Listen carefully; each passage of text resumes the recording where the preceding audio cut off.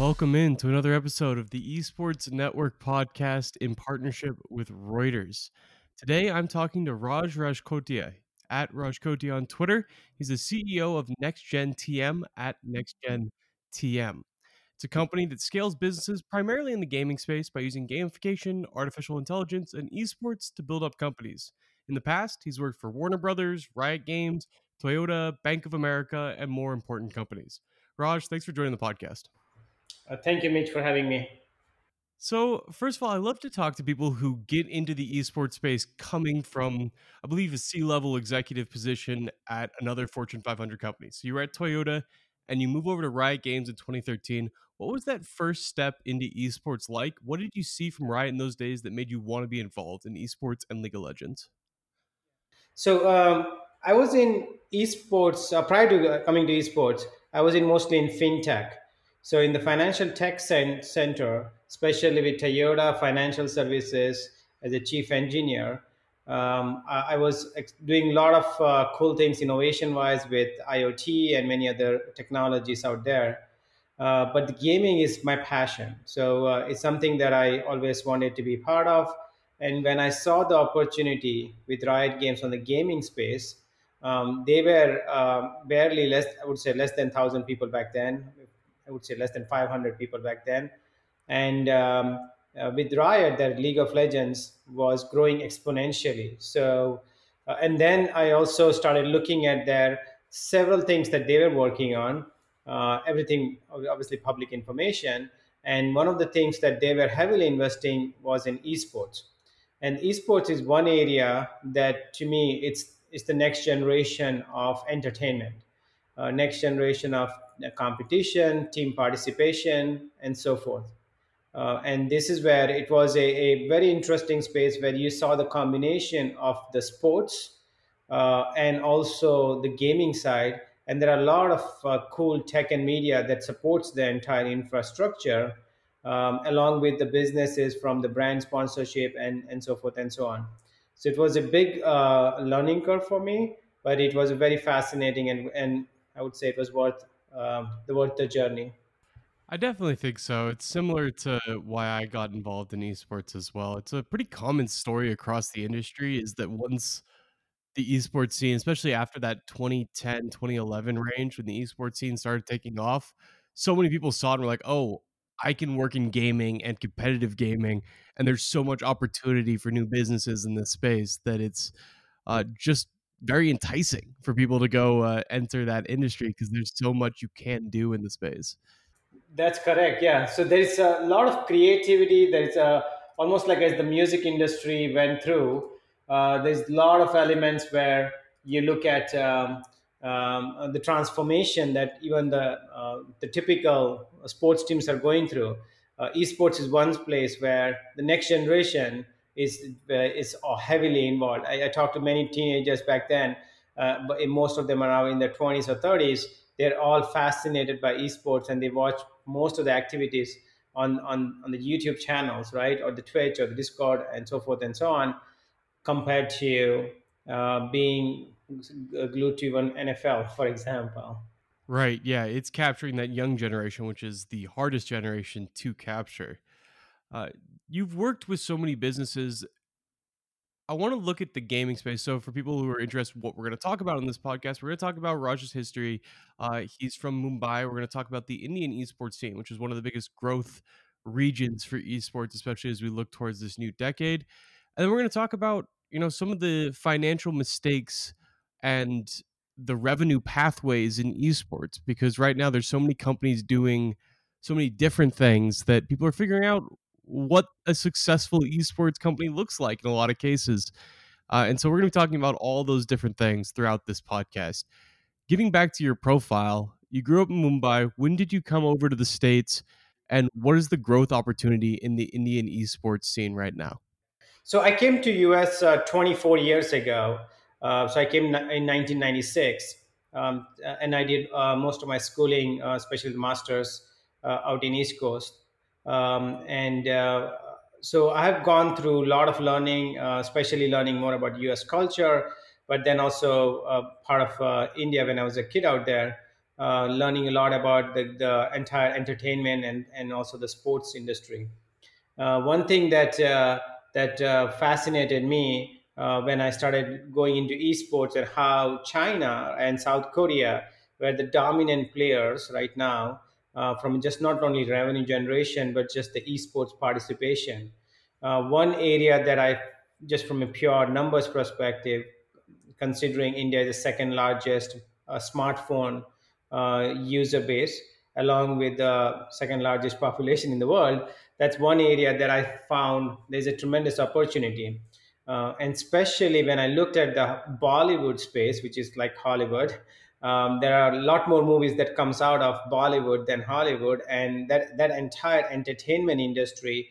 And to me, esports, just from a viewership perspective, has a lot of elements of entertainment, media, music, so forth and so on, and that has a good synchronization to the Indian community, that I felt that many of the things that we do in US can be replicated out in India with the esports. Definitely. It's that mobile technology that really opens up so many opportunities and lowers the barrier to entry for the esports scene in so many ways.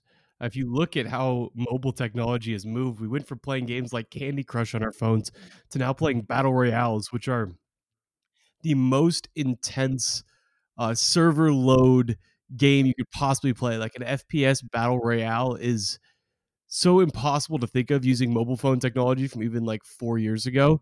So it's really awesome to see just how mobile phone technology is improving and how that's opening up new opportunities in regions like India and like South America and probably Africa pretty soon, and really globalizing esports in a way that it hadn't been before. That's correct. So the one is the pure user base, right? And the other one is around the disposable income. So from monetization perspective, that's another big opportunity, like China and like India. The people are very willingly spending money on their mobile phones, on mobile entertainment, along with just the movies and music and those activities.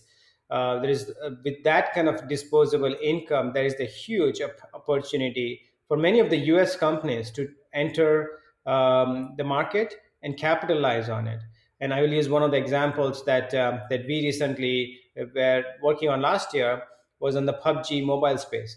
So the Mhm. PUBG has been a dominating force in India right now. Their overall downloads have been more than 50 million downloads, with 33 million daily active users. This was one of the stats that we saw last year, and made $1 billion in revenue, and with just one game. And if you look at the population of India of just 1.4, and out of that 1.4, at least 30-40% have smartphone, we are looking at a captive audience of 300 400 million users that have devices that are capable of playing PUBG. And even the PUBG download is almost now 2 gig. 2 gig download for the file on the Android device. The application, people are still downloading it, still going through the update process. And in many cases, they want to also participate in esports activity with PUBG platform. And that's where, as you said, Mitch, with the battle royale style games, people are really excited, not only in just India but even in US, to get into this mobile esports, because that becomes more of a not only just a pastime kind of an activity where you're watching something or you're actively competing against each other. The mobile esports arise, that's something that there are a lot of articles on Newzoo about it, is something that we truly believe that that's the next wave of esports growth. So the traditional growth we saw on the PC side, there's some on the console side, but now the rise of mobile esports, along with the emerging countries like India, where there is maybe one or two major US games like PUBG and Call of Duty. There's tremendous opportunity for all of us, especially all the US citizens out here, to take that product and launch it in India. And the regulations, unlike China, are so much easier to operate in. It's a market that is primed for exponential growth for all of us. Definitely. It's going to be one of the big things to watch out for in this new decade, which is my favorite thing to preview is, hey, what's going to happen in this new decade? Mobile esports, growth of esports in these emerging countries. To your point, the biggest benefit for esports across the board is taking down barriers to entry. We saw League of Legends and Riot Games do it really smart by making the game free to play, and now other games have followed up on that same model. It's the reason why South Korea was so dominant at esports in the early ages because PC bangs became so popular that everybody was able to go play on a solid gaming PC and they became the best at esports. So across the board, we've seen breaking down barriers to entry as the most successful way of building up companies and building up esports in a variety of different ways. So, as you talk about companies expanding into new regions, we've seen Fnatic open up Indian offices to explore that PUBG mobile opportunity. What's crucial for a company to know that wants to expand their operation to a region that they might not be super familiar with previously? So the number one thing that I pretty much preach, and I've been saying this for last at least 15 years, is knowing the local culture. To me, the localization is a very critical component of launching any product in any country. That's something that I personally, when I came to US, right, for me, the first thing was to localize myself of coming from India to be true a US citizen with the habits, with behavior, with understanding what entice people to open up their wallet, what entice people to even call you for dinners and so forth, right? So that localization is very critical for any product launch. I would say Toyota does an amazing job in past. Like they have pretty much dominated many of these Asian markets along with Latin American markets as a world's number one car manufacturer. Riot did a tremendous amount of effort with localization with their platform. So if you look at Riot's overall numbers of user base, back again, this is some old stats, but the stats were around less than 7% of the users were for League of Legends were US. Most of the users were outside US, and there was a lot of localization that was done for the platforms to run effectively.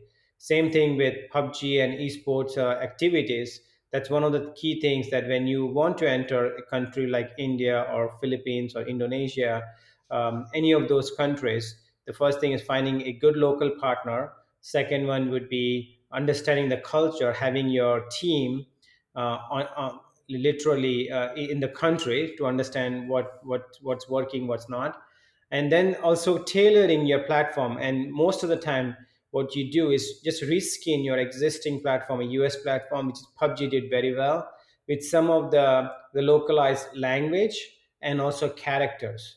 So that's where you will see like PUBG main character, right?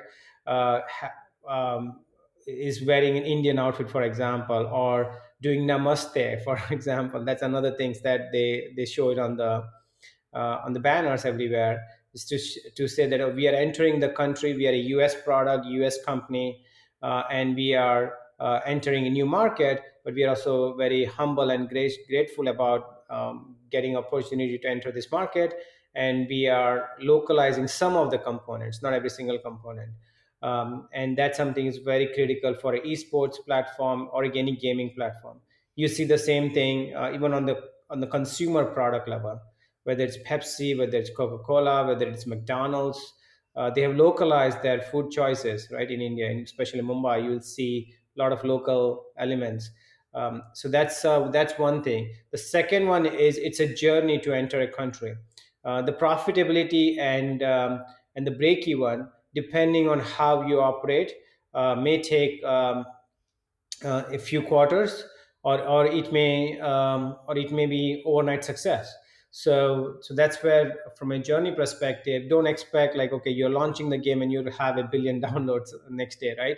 So that's something. There are a lot of companies and startups that they think that they will be overnight successful, but that doesn't overnight success doesn't happen that way. So that's another element that you want to be careful about.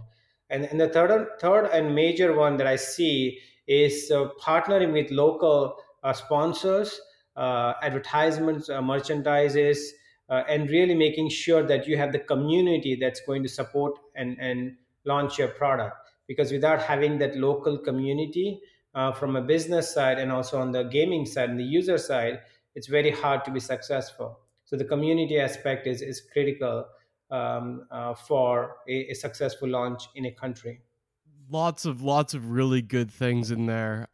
Following up on your point about how Riot Games specifically has expanded to new regions, it's a great case study for creating these centralized regional leagues that work really well in that given region. If you compare it to something like Activision Blizzard's Overwatch model, where it's a worldwide league, but they all compete in the same sort of ecosystem, you can see that Riot's development has actually allowed them to build out regions with a little bit better clarity and also make a much more expansive league come out of it with 13 different regions that each have 6 to I think 16 teams at the top end.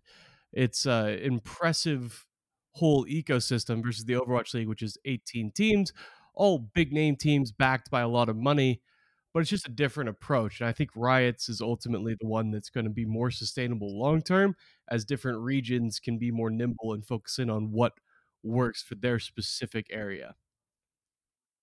And also highly profitable, because ultimately we want to make sure that especially the viewers of this channel, they are aware that if you want to be highly profitable, because in esports, that's one thing that many companies come and go, is that they do high valuation through many different channels, whether it's the big brands or big players or big sponsors, and then quickly realize that the approach they used of a non-localized manner, right, doesn't really generate the same profitability. So if you want to create a more of a profitable model where it's sustainable, and it grows organically in many cases, um, you want to have a localized concept of growth.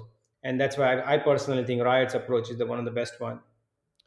I would tend to agree with you, and I'm glad you brought up profitability because I'm going to hit you with a very loaded question at the center of most esports boardroom discussions. It's what's our path to profitability? So much of the esports ecosystem still relies on bringing in outside funders and acting as basically a startup, a tech startup. What is the path to profitability? Obviously, it changes for an esports team versus a tournament organizer. Let's do a team. Where are those paths to revenue and paths to profitability? We see massive valuations. We don't see the revenue numbers necessarily to match. In your opinion, what are some unexplored avenues to build up that revenue? Yeah. So if you, I'll just give you some stats, Mitch, on the 2018 and 2019 is still getting published for worldwide. The stats for esports revenue stream, you have sponsorship, which is around 40% of the revenue. And this is out of approximately $906 million, which is close to, let's say, rounded up to 1 billion in revenue for esports. 40% comes in the sponsorship segment, 20% comes in the advertisement segment. Media rights is around 18%. Game publisher fees is around 13, and then the merchandise and ticket viewership is around 11%. So that's the overall distribution, which is more or less the same for even 2019. And if you look at those segments, right now, the lot of money that came in is through sponsorship, through all this big tech kind of bubble, kind of a valuation wise, that people were investing. And whether you got a Red Bull sponsorship or Samsung sponsorship, and they got significant revenue through those channels. The way I see, and many of the experts in the industry believe the same, the way for future is not just the player getting the significant uh, a portion of the revenue stream, but also figuring out the viewership and also figuring out the advertisement, merchandising, and like the movie industry, right? So if you look at the movie ticket sales, and this it has a high correlation to the esports Hmm. revenue model. The actors get one portion of the revenue stream. The producers and the directors, meaning the people who are producing the games, get X percentage.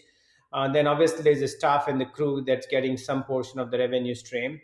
And then there are a lot of brand logos and things that inside the movie industry, inside the movie film, that get certain portion of the revenue stream. But ultimately the ticket sales are a significant portion of the revenue. So there's element with esports too, where people watching the content, but having an engaging content where people are also doing competitive gaming, or challenging each other, or even predicting who is going to be the winner, which is something that Black Mirror did in the Netflix show, which many users can relate to. That level of engagement is really the future of esports. And I'm talking about a decade long journey. But to me, that level of engagement, of competing, challenging, predicting who is going to win, and it's not gambling or betting, it's more about active engagement. And depending on the active engagement, you get certain level of ticket or merchandise and so forth. So to way to profitability is really having that right level of matchmaking that happens at an esports level, and especially in the ladder style. Generally, at the top level, you have most of the time a qualified teams or individuals, and then having that community sponsorship or the tournament organizers running the platform. That's another area where there's significant revenue stream. So to answer the question for a way to profitability, there are two elements I see. One is the entire support network, I call it as, which is your tournament organizer, your brand sponsors, your advertisement, and so forth. And the third one is a second one is around the players uh, having a more of an engaging content, engaging a play that's going to also excite the users to have the viewership. So the player side is one thing, and the gamer side in this case, and then the other side is the entire business side, where you're looking at many of those other elements. So those at a high level are the two concept that needs to be further enhanced. And for us as a company, next gen, a TM launching the product, we are more focused on the engaging content and running tournaments, especially with an objective that players are going to make a good earning out of it at an individual competition level, or at an individual sponsorship level. And then the second element that we are also focused on, okay, how does the brand who are sponsoring gets the right level of viewership, right level of engagement, and also the game publisher gets the right level of revenue stream. So most of the time, what we are seeing right now, it's a one-way stream. There are millions of dollars funded by, I'm just using Rick Fox as an example, but let's say millions of dollars funded by a celebrity through their network, and then hoping the best that the company generates the revenue through these six different channels I mentioned before. But the true engaging would be, there is going to be revenue share, profit share, partnership share, where all the key members are enticed enough, including the gamers, including the viewers, including the brand sponsors, the merchandise, and the game publisher.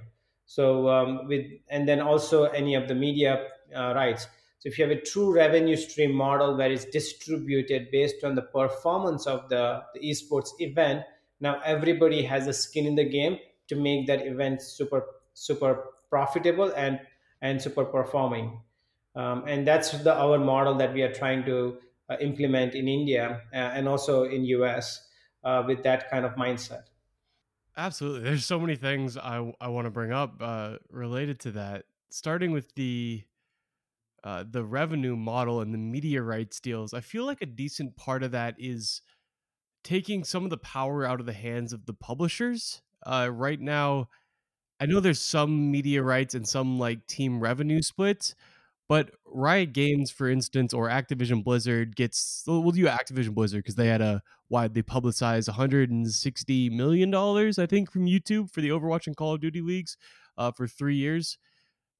Are they, how much of that money goes to the teams? From my understanding, it's not very much at all. And how do we change that relationship so that everybody's represented at the table? When Activision Blizzard has the game, they own the court, the ball, the league. It's like Spalding and the NBA wrapped into one.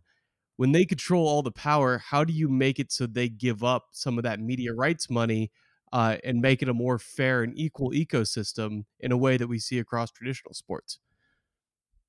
Yeah, so it's a very good observation, and your observation is very correct, Mitch. So technically, the players or the teams don't get a significant portion of it at all. So when media rights are published, so if you look at the portion again, based on the numbers that I shared before, 18% of the total revenue stream goes to the media rights. But if you look at the actual team, maybe they are getting less than 1%.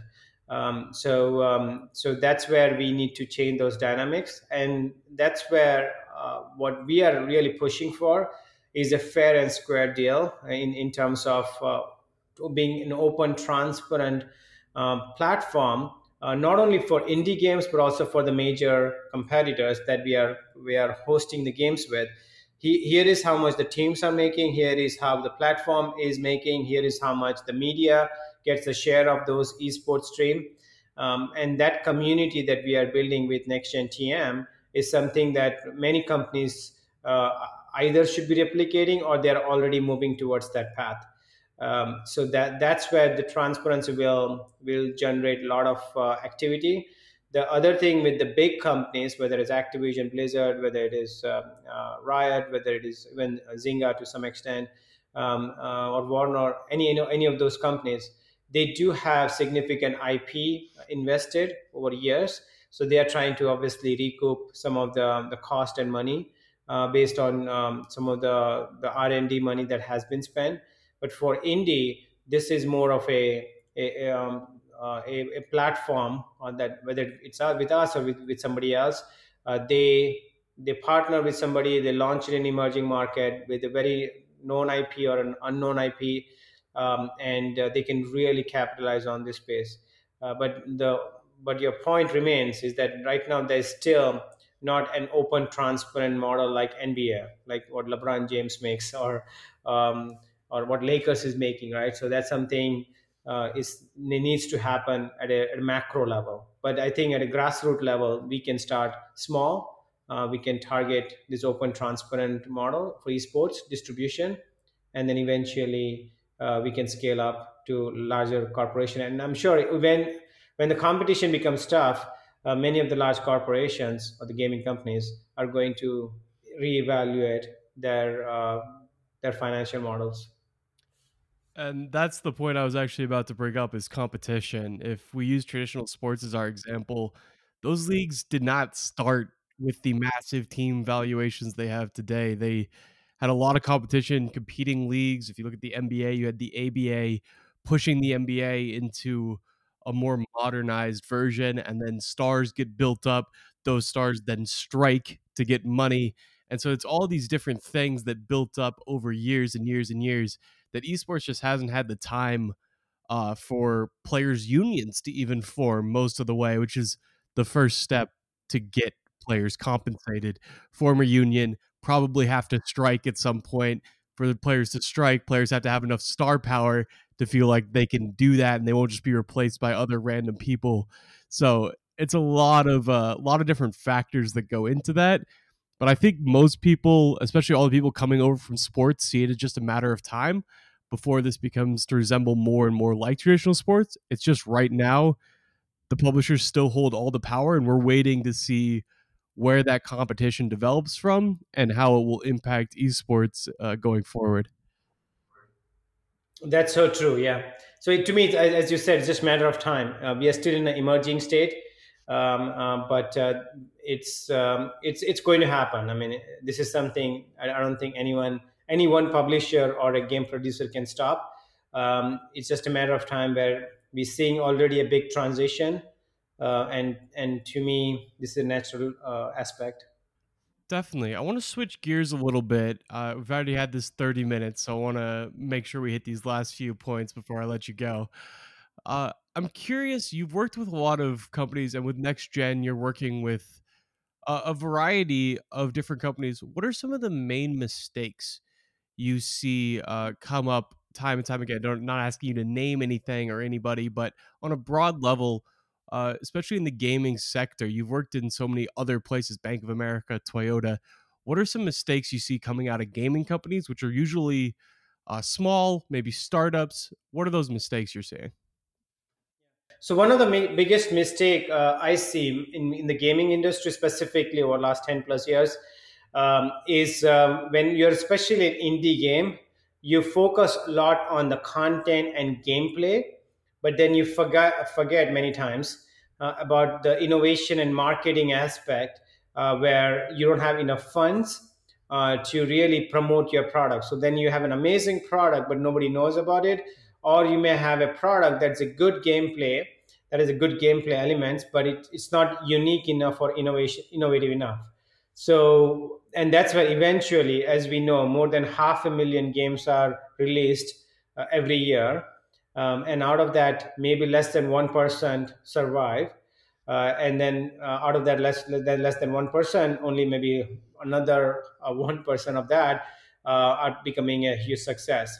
So for an indie game developers, the key thing would be focusing on and having some reserves in the marketing space, and also targeting marketing dollars very wisely, where you can see the ROI, the return on investment is significant for what you are trying to do from a user acquisition perspective. So one of the key element that I emphasize on is that, okay, for your next level of funding, which is pretty much the cash flow management for the gaming side, you need to make sure that the when you go to angels or VCs or any investor, you figure out a way that you're showing the user growth and user acquisition.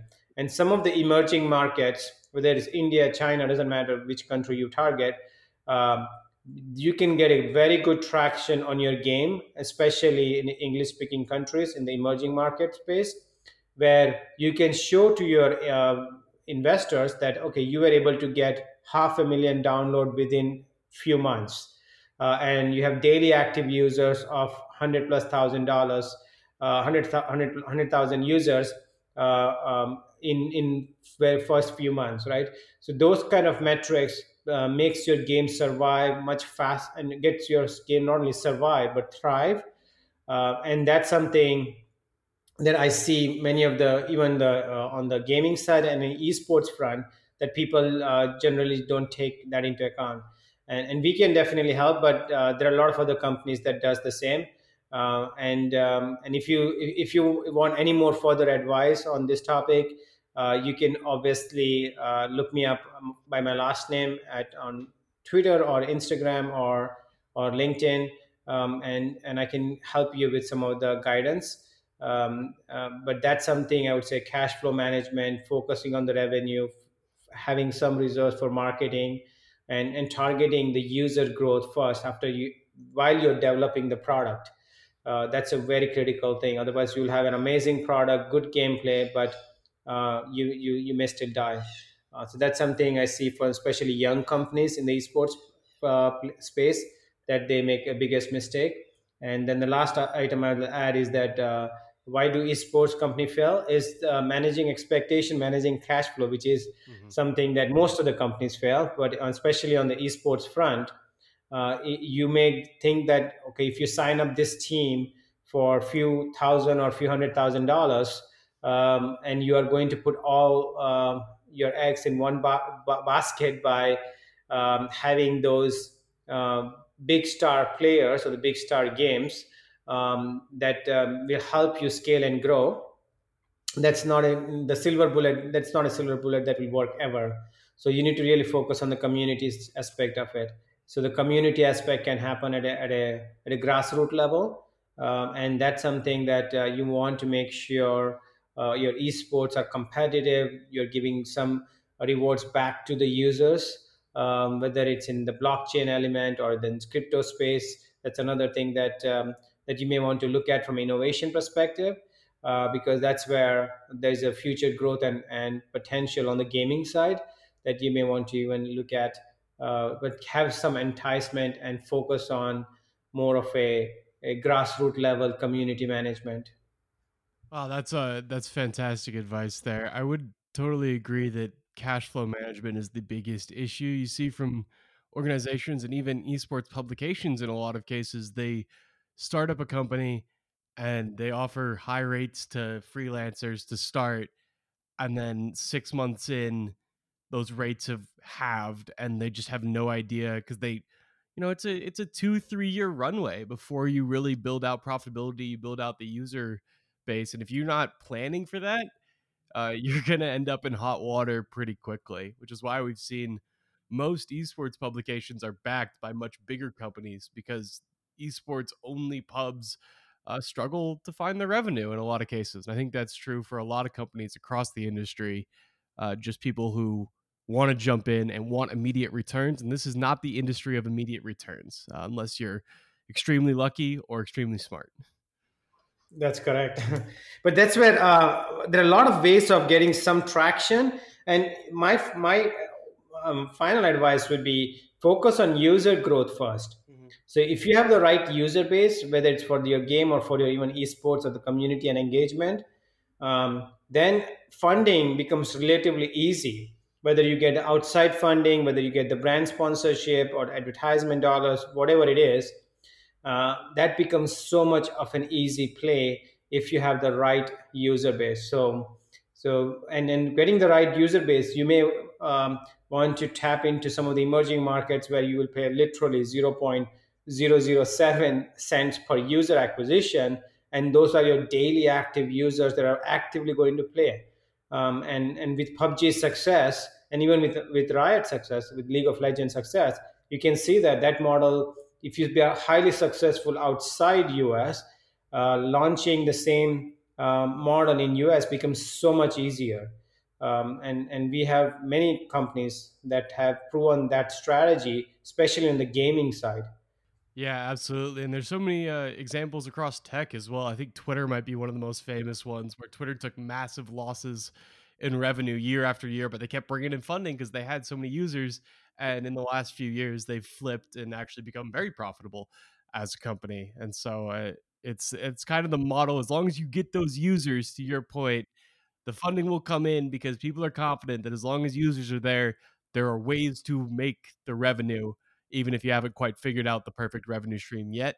And that's really the esports opportunity in a nutshell. There's a lot of eyeballs, not a ton of money coming in, but everyone's pretty confident it will eventually come in some way or another.